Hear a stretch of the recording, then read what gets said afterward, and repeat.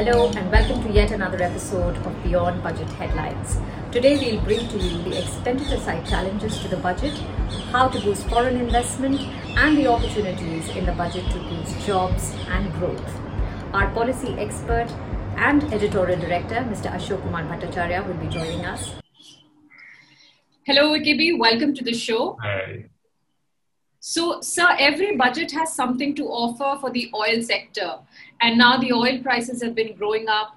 There is a global demand, highly volatile prices, and increasingly stringent environmental regulations.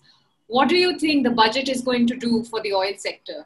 The oil prices have actually come to the rescue of the government in many years.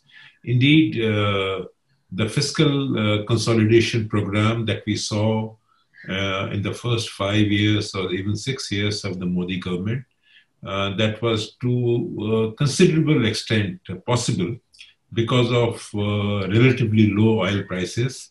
And the government has been very savvy, intelligent in raising excise duty on retail petroleum products and mopping up revenues from the sector without any increase in the retail prices.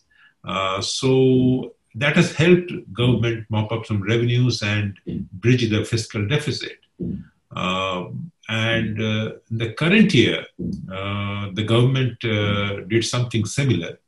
The oil prices were going down. They went down from around $60, $65 per barrel to as low as one point in time, it was around $30 per barrel. And now, of course, they are inching up.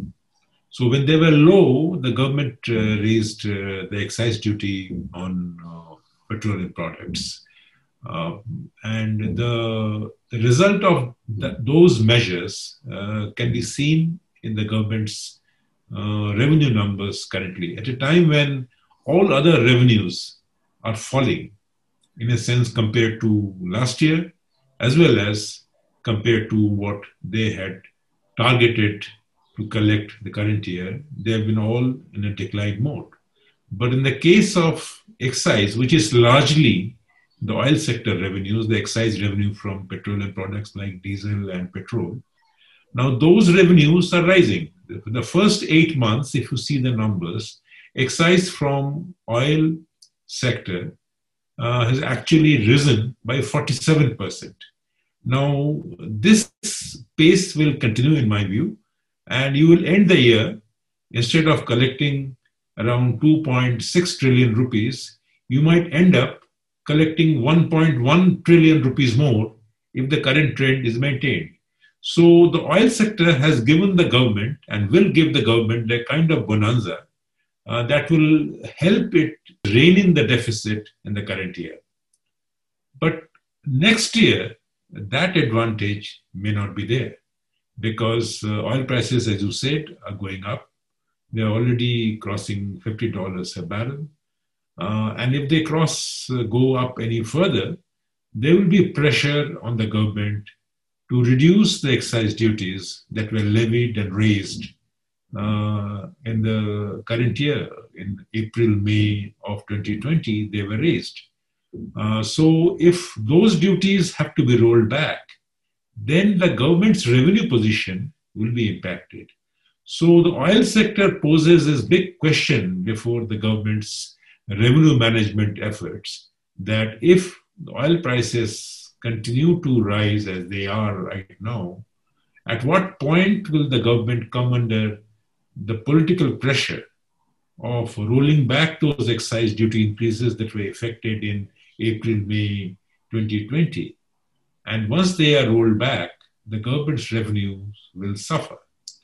So the important challenge, the most critical challenge for the government from the oil sector would be on the question of whether the oil sector continues to provide the kind of revenue buoyancy that was seen in 2020-21. That's number one. Then the second point where the oil sector becomes very critical for the budget is what kind of disinvestment revenues can be mobilized from the oil sector companies.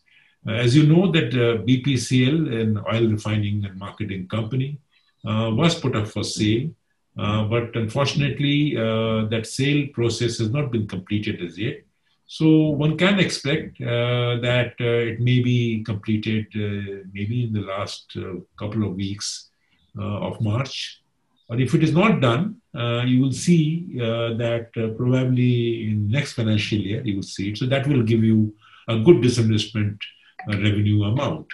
In addition, I will not be surprised if one or two more oil companies are put up for sale, because that is what the government's privatization policy or the public sector policy that was outlined in the wake of the Atmanirbhar Bharat Yojana that was announced in April, May. That's it, that public sector entities, except two or three companies in a certain sector, the rest of the companies will be privatized. So there are almost half a dozen oil sector companies. So you might see that maybe one or two companies are kept in the public sector and the remaining ones sold off. So if that happens, with oil prices rising, they are likely to fetch a good price and the government will benefit from sale of public sector oil companies in the next year. The third element would be that the subsidies on the oil sector. Government incurs a very small amount of oil subsidy, around 45,000 crore. That will be impacted to the extent that if oil prices go up, the cooking gas subsidies, they have been reined in a lot. But still, the government incurs cooking gas subsidies, as I said, about around 45,000 crore.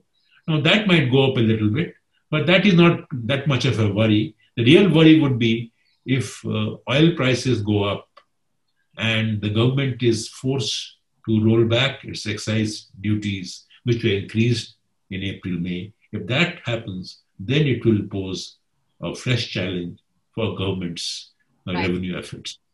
Right. So there's another news that big ticket foreign investors could find their proposals getting in the fast lane. And there is a proposal, according to sources, Business Standard has reported that government may create a special window for such strategically important investors. How do you think this is going to play out in the budget, sir? Government needs to have more foreign investment because domestic investment from the private sector is yet to pick up. 2020-21 year has seen a significant increase in foreign direct investment in many sectors, but bulk of those FDI flows have come in what I would call secondary investments, in a sense that they are not primary investment, they are not in greenfield projects. They are essentially come by way of acquisition of shares in existing companies or existing projects.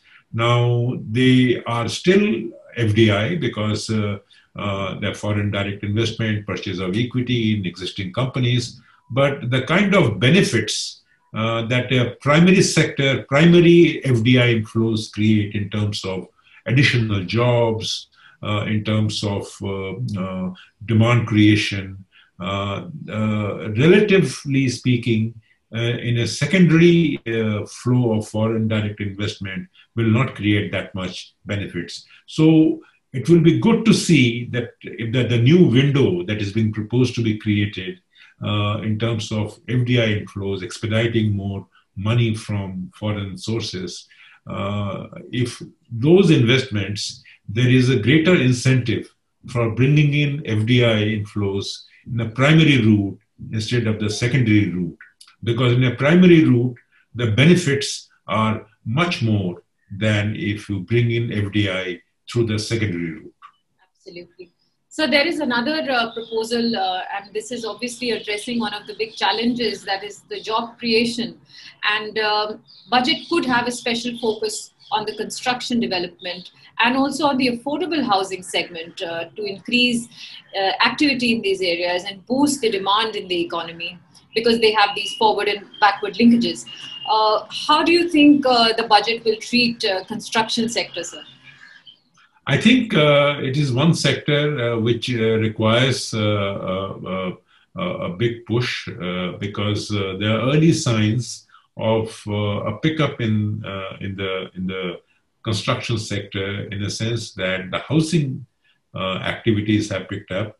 Real estate market has picked up after remaining pretty almost dormant for several years, both in the housing market, the residential market, as well as in the office realty sector. There are signs of a pickup. And this positive sentiment can definitely get a further boost if there are more benefits, fiscal benefits extended to the construction sector. As you know, construction sector creates a lot of jobs, particularly in the unorganized sector. Workers come from different segments, different parts of the country.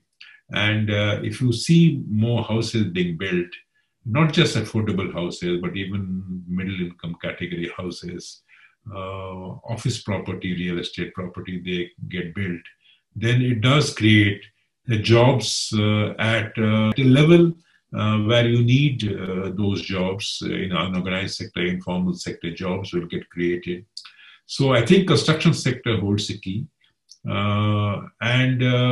What you may see as an incentive only for the construction or the housing sector or the commercial property sector, you underestimating the impact, the positive impact it will have on the MSME sector, which is a key focus area for the government, because as we know that there are about 6 to 7 million MSME units in the country. Many of these units are actually feeding into the construction sector. They get benefits from the construction sector. So I would be not surprised at all if the budget this time has a handsome package for the construction sector. Just 1 week left, sir. The great insights that you've shared with us today. A lot of opportunities and also some challenges that you have shared, that oil sector can be a cause of concern, this budget. We look forward also to your insights in this special bonus episode that we'll have this week on how to read the budget, depending on who you are. Mr. A K Bhattacharya will be joining us again to share his insights and guide us through the budget that is just about a week away now. If you liked this episode, do share and subscribe to Business Standard. You can also log on to our website business-standard.com for more news, views and insights. Do follow us on all social media platforms, and you can write to me at @Chakravanshi on Twitter with any suggestions and feedback you may have on the show. Thank you for watching. Stay tuned.